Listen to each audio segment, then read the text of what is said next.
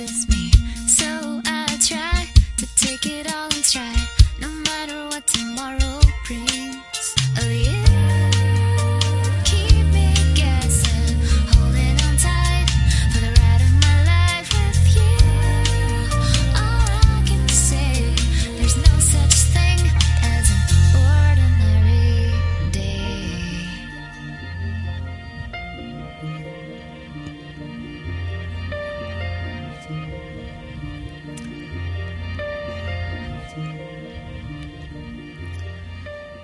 So I decided to extend our destination series one more week because of something that happened last week, and we're going to talk about that in a minute.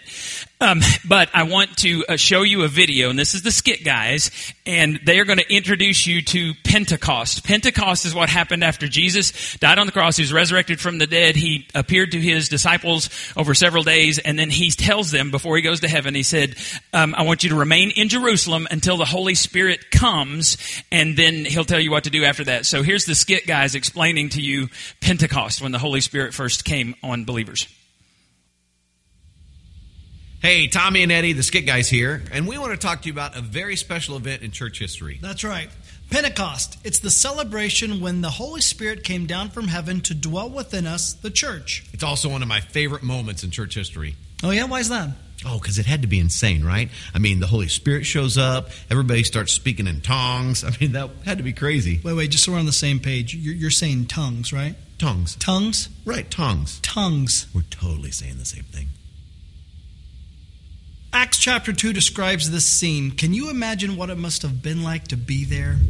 Okay, can I get everyone to quiet down, please? Shh, please quiet. Can I get people... No, don't. Shh. Order in the court! Whoa, hey, Bull Shannon, this isn't night court. Just talk normal like one of the disciples. Okay, time out. Okay, hey, do you mind not interrupting my process? Okay? Sometimes I like to free flow linguistically, okay? And what you're doing is you're clamping that, and like a clampy thing, you know, that clamp. Question: Yeah. Is this you right now free flowing linguistically? Because I want to make sure I'm aware of it and I see it when you do it. Is this your process? Because I want to be there for you when you do that. Is this it? All right, it's been a few weeks since Jesus ascended, and this is a situation. Yeah, we've been reading some of your suggestions on what to call ourselves, and look, to be honest with you, some of them are worse than Bartholomew's beard. He's right. Bart, I love you, but your beard looks like Sasquatch got interrupted halfway through a face wax. Okay, somebody suggested we call ourselves Jesus and Friends. Maybe it's just me. That sounds a little cultish. A little bit. Do you hear that? Yes. It sounds like there's an ice cream truck outside. Time out. It sounds like an ice cream truck, he says.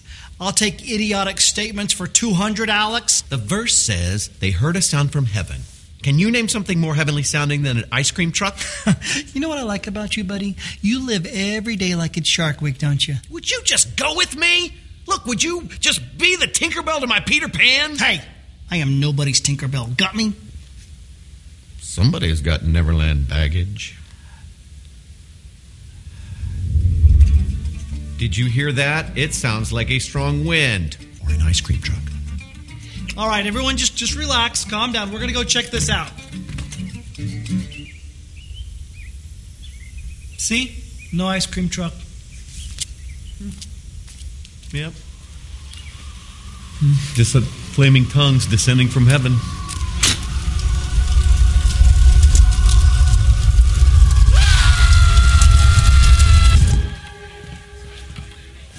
So, no ice cream truck. Sorry, Andrew, no dreamsicles today. Hey, is it just me? Or is everybody speaking in different languages? Right? Het is al het leiderswensal van Christus in hier. Maar zonder een tinderling. Oh, Dio mio. ¿Por qué sonar colmado? ¿Por qué me sono conquesto? ¿Por qué me sono conquesto? tal vez tenga que ver con el camión de helados? Je suis tellement confus. Ich bin sehr verwirrt und hungrig, aber meistens verwirrt. Must have been confusing after the Spirit came down, but only until God's Word came through. You know, God spoke to everyone that day through His Spirit. Didn't matter what language they spoke or who was speaking. Isn't that a beautiful thing? God loves us so much that He goes to supernatural lengths to make sure we know His Word. And that's what Pentecost is all about. It's also about learning how to speak with tongues. I find if you hold them lightly, more than... I knew we weren't saying the same thing.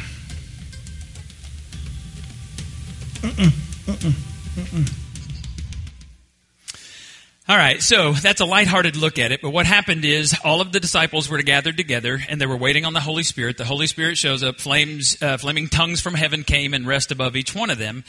And the strange thing, or one of the strange things, is that when you count all the people who came, they heard the mighty rushing wind, they came rushing to see what was going on. Jerusalem's not all that big. They come and they try to figure out what's going on. There's at least 14 different languages represented there. So this was a miracle of God, the first time that people heard the message of God in their own language. And it was confusing to them at the time because this is something that had never happened before in this way. And so here we are 2,000 years later, and there's still a lot of confusion about speaking in tongues. And so we're just going to take today and we're going to talk about this because we had somebody speak in tongues last week, and we want to look at what the Bible has to say about that. Now let me back up and let me say this. If you've been around church life any amount of time in the United States, there's two extremes. On one extreme are folks who will say that speaking in tongues is the evidence that you've been filled with the Holy Spirit. And I've talked to lots of people this week. I've studied more scripture this week, more commentaries this week than I have probably for any message that I've done. And so people will say, I had people tell me that they were taught that if you don't speak in tongues that you haven't been filled with the Holy Spirit, and so you're not as spiritually mature as somebody else who speaks in tongues. And then I've talked to people who said, well, I've been in a church where they taught us that they didn't say that overtly, but that was kind of the feeling I was left with, that if I don't speak in tongues, I'm not as mature as somebody else who speaks in tongues. And so that's one side of the pendulum, is that everybody needs to speak in tongues as an evidence of the Holy Spirit. The other side, way over here on the other side, are folks who are afraid of the gift. They're scared of it. They don't understand it. And so they just don't even talk about it. They try to avoid it at all costs because they don't understand it. And even some people will say it's of the devil. Now, those are the two extremes. What we're going to do today is we're going to look at God's Word, and we're going to examine what it says. And I'm going to ask you to do something. I wore my glasses today on purpose. I was reading this week in a book, in a devotional kind of series I've been going through. It's called 1,000 Gifts, and it's about seeing God's Word, seeing the world through God's Word. And she's called it putting on the glasses of the Bible, putting on the glasses of the Holy Spirit. And she was talking about how her son had gotten hurt, and they'd had all kinds of loss in their family, children dying young, and just all kinds of crazy stuff. And she said, in the midst of that, I began to put on God's Word, and even in sorrow, I could be thankful. And she said, she called it Eucharisteo, and we'll talk about that another time, but basically that's being broken, and that's what we do. Next week we're doing the Lord's Supper, and we're going to talk about Jesus being broken. The innocent Son of God was killed for our sins. That's the worst thing in history. He was broken. He was poured out. But in the midst of that, we can be thankful because He saved us from our sins. So something where He was broken and poured out, He turns around and makes that into the greatest thing in history. So what I want you to do today is I want you to put aside all your biases. I want you to put aside your own experiences. And I want you to put on the glasses of God's Word, put on the glasses of God's Holy Spirit so that you can see clearly. Because Jesus said, I am the way, the truth, and the life. No one comes to the Father except through me. So what Jesus said when He made that statement, He said, I am truth. Truth is a person. It's not a concept that you discover. Truth is a person who reveals to you His will. The way to God is a person. God reveals Jesus Christ to you, and He reveals that you're lost and dead in your sins, and that's how you get to heaven. And the only way to God's life, the only God life possible is through Jesus Christ. So you cannot know the truth of your experiences, present day experiences, past experiences, until you put on the glasses of the Holy Spirit, put on the glasses of God's holy word. You can't know the truth until you've heard from God. One of the ways God speaks to us is through the word. And so we're going to open up God's word, and we're going to see what God's word has to say about this. And I'm going to ask you to ask this question: are my experiences or my interpretations, are they biblical? That's all I'm going to ask you to do. Now, specifically today, we're going to look at 1 Corinthians. And you need to understand that the Corinthian church, Paul says in 1:7, 1 Corinthians 1:7, that they are the most gifted church. They lack no gift. And so I believe they were the most spiritually gifted church in history. They lacked no spiritual gift. And you can read all about the gifts, but they lacked none of them. So if you thought there was ever going to be a church that functioned properly, you would think it would be the church in Corinth. And you would be wrong. There was so much division that Paul had to write this whole letter, this first letter to the Corinthians, to explain to them how to do church. They were not focused on Christ. They called themselves Christ followers, but they were focused on other things, and Paul says, don't do that. So he starts in 1 Corinthians 12, and I'm going to read you some verses from 1 Corinthians 12, and I put these on, I added these this morning, so I didn't even put them on the screen. But here are some things, and I'm going to tell you what we need to glean from that. First is verse 7 of 1 Corinthians 12. A spiritual gift is given to each one of us so we can help each other. So the purpose of gifts, this isn't on your listening guide yet, so just hang on. The purpose of gifts is to build up the body of Christ. That's the whole reason they were given to us. Second, this is from verse 11. It is the one and only Spirit, Holy Spirit, who distributes all these gifts. He alone decides which gift each person should have. The Holy Spirit decides who gets what gift. And then I'm going to read you 6 verses here, from starting in verse 25. The understanding of spiritual gifts, the fact that there's one God, He decides who gets the gift, He puts you in a body. This makes for harmony among members so that all members care for each other. If one part suffers, all the parts suffer with it. And if one part is honored, all the parts are glad. All of you together are Christ's body, and each one of you is a part of it. Here are some of the parts God has appointed for the church. First, apostles. Second are prophets. Third are teachers. Then those who do miracles. Those who have the gift of healing. Those who can help others. Those who have the gift of leadership. And those who speak in unknown languages, or a tongue is what we're talking about there. Now, he asks some questions at the end of this. He says, are we all apostles? Are we all prophets? Are we all teachers? Do we all have power to do miracles? Do we all have the gift of healing? Do we all have the ability to speak in unknown languages or a tongue? Do we all have the ability to interpret unknown languages or a tongue? And then he answers himself, of course not. So no, anyway, I'll get to that. So you should earnestly desire the most helpful gifts, but now let me show you the way that is best for all. All right, let me give you some things that we glean out of chapter 12. Number 1, God is in charge. I asked the question on your listening guide. The title of this sermon is Who is in Charge? God is in charge. He's always in charge. It's all about Him. Second, I don't choose my spiritual gift. We just read that the Holy Spirit decides who gets what gift. Third, no believer has every gift. Paul at the end, he says, are all prophets, are all teachers, do all speak in tongues? No, absolutely not. So no believer has every gift. And then number 4, there is no one gift that every believer has. The purpose of gifts was to build up the body of Christ. And so let me just say this. If you don't know your spiritual gift and you're not using your spiritual gift in a local church, you're hurting 2 different people. Number 1, you're hurting yourself. You're spiritually stunting your growth because you will never be the person that God created you to be. You'll never be a fully devoted follower of Christ until you know what your spiritual gift or gifts are. Every believer has at least one. And until you're using those gifts to build up the church. So you're hurting yourself and you're hurting the church if you don't use your spiritual gift. So all those things we glean out of chapter 12. Now we're going to go to the first part of chapter 13. And this is interesting because he's talking about spiritual gifts. He's talking to a church that has lots of division, lots of fighting, lots of competing. My gift is better than your gift. And in the middle of the discussion of spiritual gifts, he comes to the love chapter. You've heard this in weddings many times throughout your life. He says, if I speak in the tongues of men or angels, so if I speak a known language or even an unknown language to me, or I speak some heavenly language, but do not have love, I'm only a resounding gong or a clanging cymbal. If I have the gift of prophecy and can fathom all mysteries and all knowledge, and I have all faith that can move mountains, but I do not have love, I am nothing. If I give all I possess to the poor and give over my body to hardship that I may boast, but do not have love, I gain nothing. Here's the point about spiritual gifts here. Spiritual gifts are worthless without love. So if I were to come over, and actually this is what happens a lot of times on Wednesday or Tuesday nights when we have band rehearsal.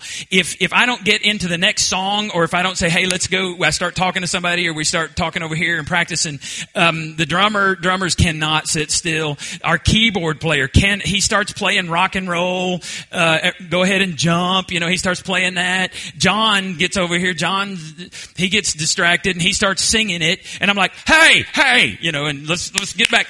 So here's the point. If I have a gift, I believe I have the spiritual gift of teaching. That's what God has given me. If I use that gift, but I don't love you in the use of that gift, Michael could be over here just beating on the cymbals so loudly you couldn't understand me. And that's what was happening in the Corinthian church. Everybody in the band, if you will, everybody in the band was playing their own part. They weren't playing the same song. They weren't focusing on God. And Paul says that's not right. So he says, stop it. And you have to understand that the New Testament wasn't completed yet. There was no order in this church. Everybody was doing whatever they wanted to. And Paul says, stop it right now. And then Paul used his prophetic gift. Now, the spiritual gift of prophecy is different than Paul's prophetic gift. Paul's prophetic gift, when he spoke to this church, when he wrote this letter to 1 Corinthians, it's in the Bible. I do not have the gift of prophecy in that way because my words are not in Scripture. The Scripture was finished. Paul says it's once for all delivered to the saints, so that there's no more being written to the Bible. If somebody ever tells you they have the prophetic gift and their words are on par with Scripture, they're wrong. That's biblically inaccurate. It is once for all delivered to the saints. And so what we most closely related, if there's a spiritual gift of prophecy today, it would be closely related to teaching. It's someone who can see sin, call out sin, someone who doesn't want to compromise, who actually feels bad if we don't handle sin correctly. That's the gift of prophecy, the spiritual gift of prophecy today. Very, very closely related to teaching. So all of those things. Now, Paul says, stop doing that. Here's my prophetic word. It's in Scripture. We're going to follow that. Now, look what he says, the first 4 verses of chapter 14. Let love be your highest goal. He said, he's reminding him, I just told you about love. Everything should be done in love. You are a noisy gong or clanging cymbal. Your spiritual gifts are worthless without love. Let love be your highest goal. He said, but you should also desire the special abilities of the Spirit. I'm using the New Living Translation here, but that's spiritual gifts. Whatever the Spirit decides to give, he said, you should desire those gifts, especially the ability to prophesy. For if you have the ability to speak in tongues, you will be talking only to God, since people won't be able to understand you. You will be speaking by the power of the Spirit, but it will all be mysterious. But one who prophesies strengthens others, encourages them, and comforts them. A person who speaks in tongues is strengthened personally, but one who speaks a word of prophecy strengthens the entire church. So here's a couple of things. The first thing about tongues specifically, he compares tongues and prophecy. First, he says prophecy benefits everyone. And so if we're going to come down on one side, we're going to come down on prophecy because it benefits the whole church. When we're together, prophecy benefits the church. Tongues, he says, this is Paul. Get mad at Paul, not at Doug. Paul says tongues benefits the one speaking. And then, lest you think he's just being mad at people who have the spiritual gifts of speaking in tongues, jump down to verse 18. Paul says, I thank God that I speak in tongues more than any of you. He says, don't misunderstand. I speak in tongues more than any of you could ever hope to. Then look what he says. But in a church meeting, I would rather speak 5 understandable words to help others than 10,000. Do you understand the difference in this? 5 understandable words as opposed to 10,000 words in a tongue that no one can understand. I don't know what those 5 words were, but I think Paul was saying, stop focusing on the gifts and focus on the gift giver. I should have put that on your listening guide. Stop, because all they were saying is, my gift's better than your gift. And in fact, in this church, they were saying that speaking in tongues was a higher gift than the other gifts. Paul actually says prophecy is higher because it benefits the church. Now, I don't know what those 5 words are, but I put down a whole bunch of 5 words. Jesus loves you this much. He said it's better to say those 5 words, sit down and shut up, than to do 10,000 words in a tongue. Could be, in the beginning, God created. 5 words, sit down, shut up. Jesus paid for your sin. Sit down, shut up. Jesus died on the cross. We could do this all day. 5 words that everybody could understand is better than 10,000 words in a tongue. Now, next thing. If there's going to be tongues, there must be an interpreter. Must be an interpreter. Look what he says. If anyone speaks in a tongue, 2 or at the most 3 should speak one at a time, and someone must interpret. Now, what was going on was everybody was doing their own thing. There was no order in that church. Paul says, I'm going to give you an order. 1 or 2 at the most, there must be an interpreter. If there is no interpreter, the speaker should keep quiet in the church and speak to himself and God. If there's no interpreter, the one who has the gift of tongues is supposed to remain silent. And this is not a suggestion. This is a command. I command you, if there's no interpreter present, you should stay silent. The Bible's very clear on this. Number 4, God is a God of order. Paul says this in verse 33. For God is not a God of disorder, but of peace, as in all the congregation of the Lord's holy people. He's saying this is not just for you. This is in all the congregations. God is a God of order. If there's disorder, if there's chaos, that is not of God, because God is a God of order. God is a God of peace. Now, everything in this, it must be done in order in our churches, and in the Corinthian church, there was no order. I want you to read 1 Corinthians. I want you to read the whole book. Because what you're going to see, that we actually know, Paul says that there was a letter they wrote to him. So the Corinthian church wrote to him first. We lost that letter. We don't know where it is. But we know that 1 Corinthians is his response to that letter. They said, we don't know what to do. We're this new congregation. Would you tell us what to do? Paul says, yes, I'll tell you. And it's so comes from God. It's a prophetic gift that it was written down. It's in Scripture. He said, here's what you do. And you need to understand, this was the most messed up church that I think I've ever read about. We're going to take the Lord's Supper next week. Paul says in 1 Corinthians 11, he said, you're taking the Lord's Supper in the wrong way. See, there were rich people who didn't like the poor people, and so they would have this big feast, and the rich people wouldn't tell the poor people what time to get there, so they would come and they would eat their feast, and then the poor people would show up, and Paul says, you're calling it a love feast. They call it agape, which not like what we talk about love. This was unconditional love. You're calling it an unconditional love feast, and you're eating so that the poor people don't get food. He said, there is no love there.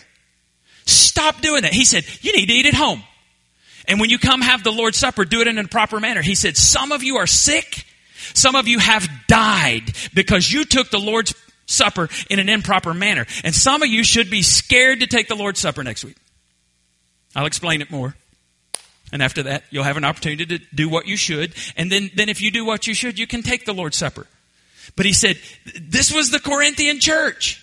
There was an instance, and in the first letter, in the 1 Corinthians, where there was a man in the church, because see, they were pretty liberal in their understanding of things. There was a man in the church, Paul says, he has, meaning he's sleeping with, he's living with, he's having sexual relationship with his father's wife. Now, we don't think, at least the stuff I've read, we don't think it was his biological mother, but it was someone that his dad had been married to. And he says, this is crazy. And not only is it existing in the church, you're approving of it by your silence.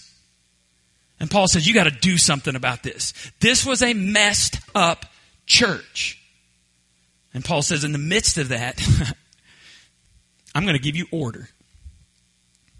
And see, in our church, the way we do things, quite honestly, has to do with how my background. I grew up I grew up in a fundamental Baptist church. You don't know what that is. That's a special blessing. Women couldn't wear pants. They had to wear dresses. I remember as a kid going to picnics and women are hiking up their dresses to run to first base, and I didn't understand that. I thought, why don't you wear pants? But that was illegal. I'm telling you, this was very strict. So we moved to a Southern Baptist church, and then I've gone to a Southern Baptist seminary. We are actually a Southern Baptist church. We are affiliated with the Southern Baptist of Texas Convention. But we don't do church like most Baptist churches do, and that's on purpose. We're not trying to hide it. I'll tell you, I'm going to tell the 101 class in just a minute about that. Why we are because my theology is Southern Baptist. When I read the scriptures, I'm very conservative theologically. But we do church like I used to do youth ministry. We had people come and they said, why can't we do this in big church? Because of the deacons. And honestly, when we would go to camp and we would play loud music, God spoke to me, not just through, but see, I grew up on rock and roll. I think the electric guitar is one of the sexiest instruments in the world. And organ played the way Boston did it, that's awesome. Not the way every Baptist church I'd been in did it.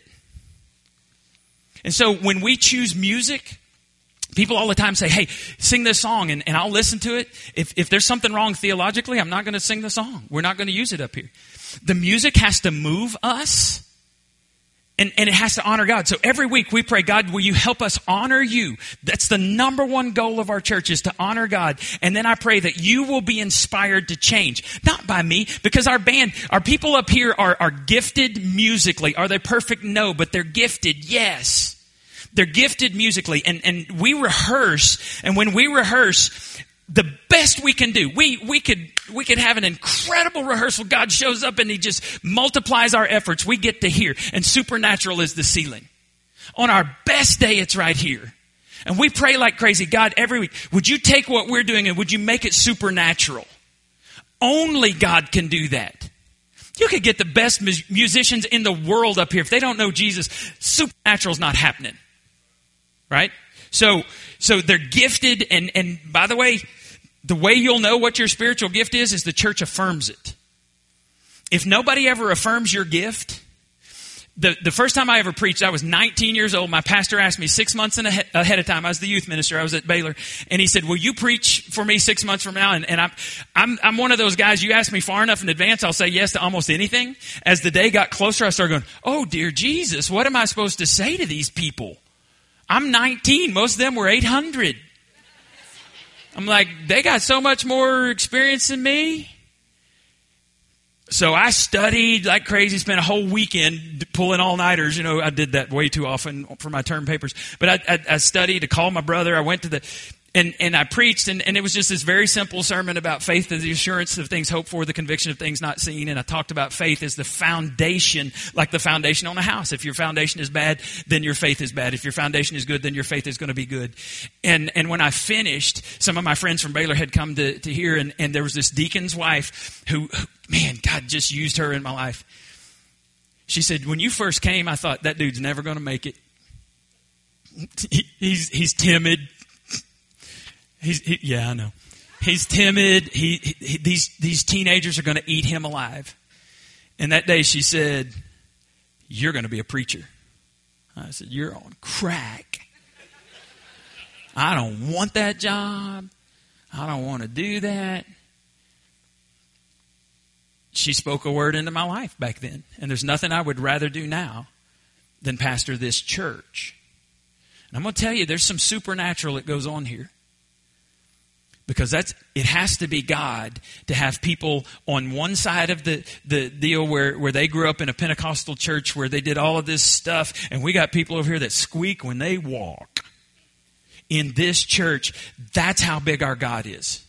We've had divorced people not want to leave the church, and so they sit on opposite sides. I hope none of y'all. We've had that because they're like, we sense God there. We want to be there. And if you think you have a certain gift and nobody ever says you got that gift, you don't have it. It's kind of like the gift of leadership. If you think you have leadership and you start walking out the door and nobody's following you, you're not a leader. You're taking a walk. This happens all the time. I have people tell me I need to preach. And so sometimes I'll let them preach. And one guy years ago, he said, man, it's been years since you let me preach. And I said, buddy, it was that bad. And he goes, what? And I said, we tried to help you. You didn't listen to any of the suggestions we gave you. We just figured that you didn't want to be under authority. If you're not under authority, you can't preach here. Oh, okay. People all the time. You know people who say they have the gift of teaching and you're looking at your watch. How fast? I got my Fitbit on. How fast my heartbeat going? They don't have the gift of teaching. If nobody ever tells you, and by the way, If somebody who doesn't know Jesus tells you have a spiritual gift, I would question that, because you need mature people who say, I see this in you. Here's another thing. Unbelievers will think you're crazy. If everybody's speaking in tongues, unbelievers will think you're crazy. And here, let me tell you this. Let me read this. 1 Corinthians 14, 23 through 25. If unbelievers or people who don't understand these things, meaning spiritual gifts, so all this stuff background I've given you from chapter 12, chapter 13, now chapter 14. If unbelievers or people who don't understand these things come into your church meeting and hear everyone speaking in an unknown language or a tongue, they will think you are crazy. But if you're all prophesying and unbelievers or people who don't understand these things come into your meeting, they will be convicted of sin and judged by what you say. As they listen, their secret thoughts will be exposed, and they will fall to their knees and they will worship God, declaring, God is truly here among you. This has happened. At least 2 self-proclaimed atheists have come to Christ in this church. Now that's radical. To say, I don't believe there's a God, till you come to a point that you fall on your knees and you say, there is no other name but Jesus. That's radical. And I've asked them both. I said, how did that happen? They said, stuff happened in here. And I thought, there's got to be a God, because what's going on now? There must be a God. I've had drug addicts, drug dealers, atheists, agnostics. And in fact, about a year ago, there was a young lady who'd been really struggling with drugs. She came up after the service and she was weeping. And I said, hey, what's happening? Didn't know her. She goes, I don't know what's going on. And I said, tell me about it. She started telling me. And I said, God's getting your attention. That's what it is. She gave her heart to Christ. I baptized her a few weeks later. When you speak in a way that honors God, and then you pray that God will multiply your efforts supernaturally, He does things in people that we can't take credit for. And they come into the kingdom. It's what we're about. See, we value clear communication in videos. And we think it's okay to laugh. We think God has a sense of humor because look at your neighbor. We think it's okay to laugh. But we don't laugh at sin. And I'll tell you stories about me. I'm one of the dorkiest people ever. I don't care if you laugh at that. If you get the point about Jesus Christ. Nothing dorky about Him. It's okay to laugh, but we've got to take the Word of God seriously. Now, look at verse 32 and 33. Remember that people who prophesy are in control of their spirit and can take turns, for God is not a God of disorder, but of peace, as in all the meetings of God's holy people. So I repeated verse 33 for you. Just like every other gift, the spiritual gift, is under the control of the person who exercises that gift. So if someone says, I can't help it, I'll give you an example. I go to my friend Cameron's church, and Cameron will say, Doug, do you have a word? And I'm like, dude, I just want to sit here. I want you to preach, and I want to listen for a change. Now, can you imagine if I go bursting in the doors? In fact, this happened here years ago. This happened here. We had just moved in the church, and the doors opened over here, and somebody goes, hello! And I mean, there's like 10 people in the living room. We call that the living room out there. And I went, hi? And the lady said, do you have testimonies in this church? And it was the Spirit of God. I said, not today. I was thinking, I don't know you from Adam. I've had people message me on Facebook. You need to hear my testimony. Your church needs to hear my testimony. If this is one of you, sorry. This is where the gift of prophecy is going to come out. And they'll say, you need to hear my testimony because it's incredible. And I say, well, you know what we do at our church? We video testimonies. That way, we can edit things. If you misspeak, we can do it again. We can do 100 takes if we need to. And then we'll determine when God wants us to use that video in our service. 99% of the time. Actually, I don't think there's somebody who's come back. Somebody who I don't know from Adam who says, I need to speak in front of your church. When I say that to them, they do not come. To me, that's God going, you didn't need to use them. So I'm not going to go to Cameron's church and say, dude, I need to speak in front of your church. I need to sing at your church. I play guitar. I'm not doing that. When I go to somebody else's church, I'm going to be under that authority. Now, we were in Haiti at Jacmel, Pastor Jude's church, and Pastor Jude came up, and it was hilarious because he doesn't speak English, and I speak very little Creole, and he's talking to me, and I got a few words out, and then I was like, "You want me to preach tomorrow?" Because I was hoping not to. I mean, not that I don't like it, but he goes, I said, "Okay." Now imagine if I stood in front of his congregation and I preached in English and there was no translator. Because we've actually sat through 3 hours of worship services in Haiti where we didn't have a translator. We don't have a clue what's going on. We're like, those kids are so cute. You talk about easily to get distracted. You don't know what's going on. But when we have a translator in our midst who goes, "Hey, he's reading from this passage, and he said this, and hey, he's welcoming your church," then God gets the glory, and people who don't know the language can go, "God was in this place." So if somebody says that they couldn't help themselves, whether that's prophecy or whether that's tongues or whatever, that's biblically inaccurate. Because you are in charge even when you're controlled by the Holy Spirit. That's what the Scripture says, what Paul says. So specifically, I want you to know that this person reached out to me, and we're going to get together when I get back. Janie and I are going on vacation. We're going to get together. And they said, "I love your church. I want to talk to you about this." And I said, "Thank you so much for contacting me." And reconciliation is what I want, because God gets the glory for that. So my purpose in going, yes, I want to teach, but I want to reconcile, and I want this person back in our church. God's big enough. Yes? God's big enough. Now you need to understand, we started our church for unbelievers. It's the reason we exist. We've had believers come up. I've had people say, "Dude, I've had people say to me, I just don't care about the lost." And I've said, "This is not the church for you. You need to leave. You need to go somewhere. See you in heaven."